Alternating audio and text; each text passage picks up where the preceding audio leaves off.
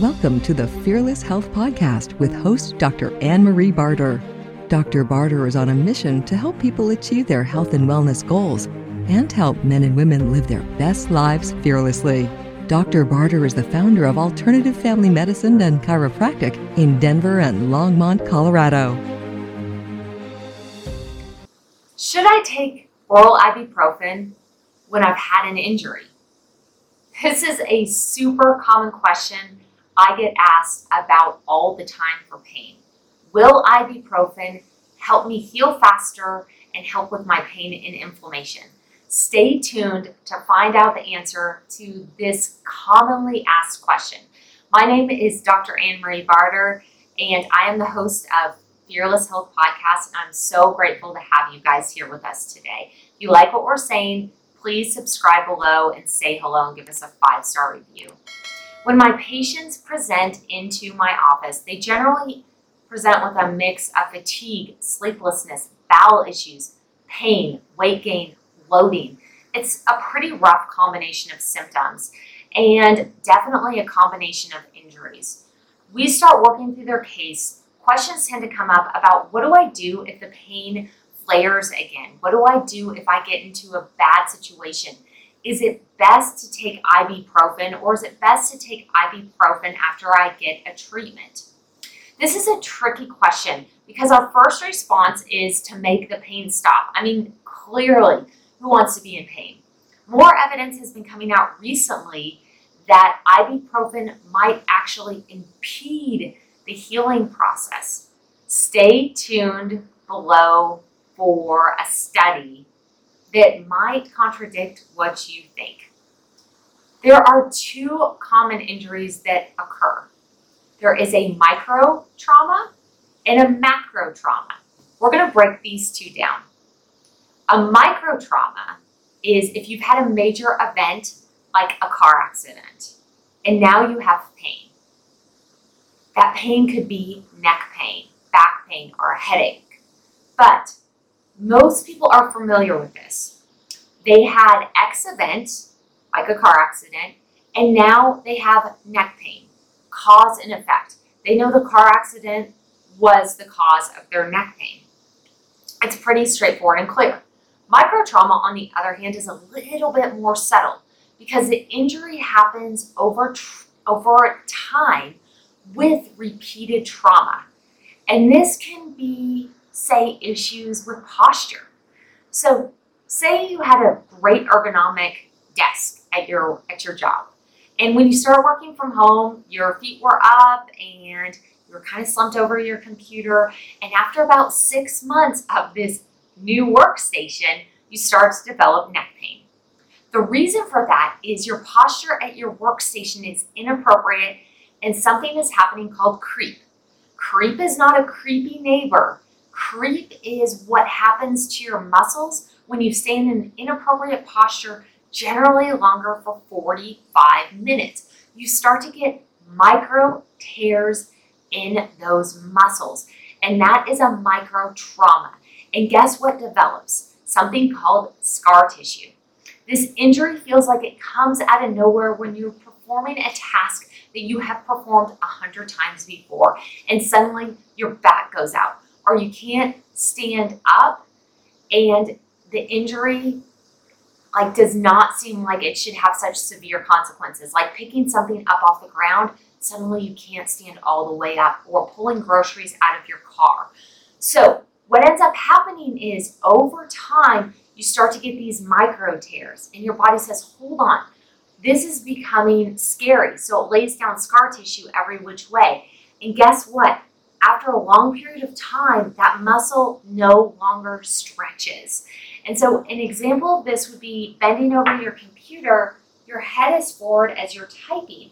And guess what? You get these micro traumas, you get the tearing here, and then the scar tissue lays down to support that area. It's actually a protective mechanism. We all bend, lift, twist, text, fall, shovel, and even some of us have babies. This causes trauma in our bodies, either micro or macro trauma.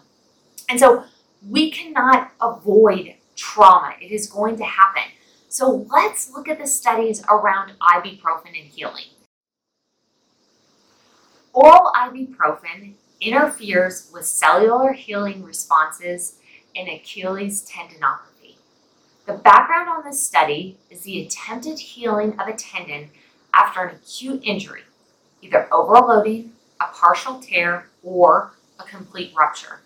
The normal wound healing cascade involves a multitude of different things, including inflammation and matrix remodeling. Depending on the degree of trauma and the nature of the post-injury pain relief is often achieved with NSAIDs, such as ibuprofen. However, there is increasing evidence that NSAID usage may interfere with the healing process. This study aimed to investigate the cellular mechanism by which ibuprofen therapy might lead to a worsening of tendon pathology. They started dosing ibuprofen 3 days after the initial injury. So it's in the acute phase of the injury. And they continued dosing ibuprofen for 22 days afterwards. Biomechanical properties of tendons were evaluated by tensile testing, that's strength, and biochemical wound healing. What they concluded from the study is that the use of ibuprofen for pain relief during that inflammatory process of tendinopathy, aka the acute phase when they start dosing at 3 days, might interfere with the normal process of extracellular matrix remodeling in inflammatory and wound healing genes. It's proposed that the known anti-inflammatory effect of ibuprofen has detrimental effects on the turnover of a pro-inflammatory matrix produced in response to soft tissue injury, thus preventing the switch to cellular responses associated with functional matrix remodeling and eventual healing. This basically just says that dosing ibuprofen in the acute phase for pain relief is going to prolong the healing process and the tendon is not going to be so strong. So what the heck do I take instead? There's another study that talks about the efficacy and safety of curcumin compared with ibuprofen in patients with knee osteoarthritis. So what they did was they wanted to determine the efficacy of curcumin for pain relief against ibuprofen. And they wanted to see which group had the most functional improvement.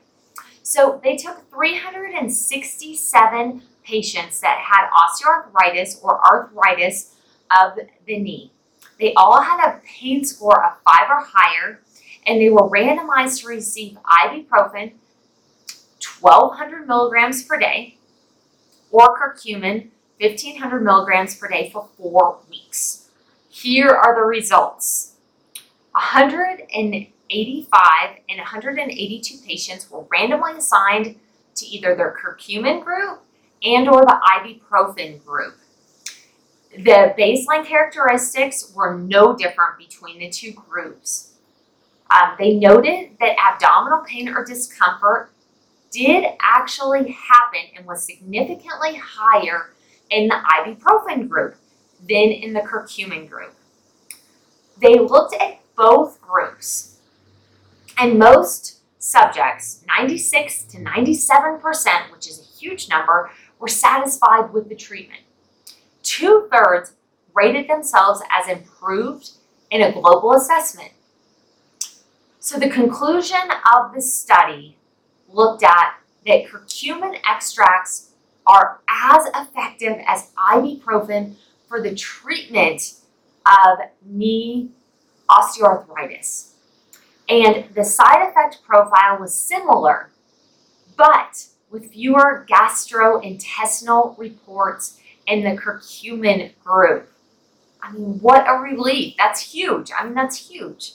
So I just want people to know that they actually do have options when it comes to pain management. And I want you to be able to fully heal and not just create a Band-Aid for yourself. So, as always, thank you so much for listening, and we're so grateful to have you here. And if you like what we're doing, please subscribe and comment below and say hello. We want to hear from you, and tell us below what you want to hear more of, and we will do our best to try to accommodate that. And we have some new exciting topics coming in the new year, so be sure not to miss out. Take care. Thank you. Bye-bye.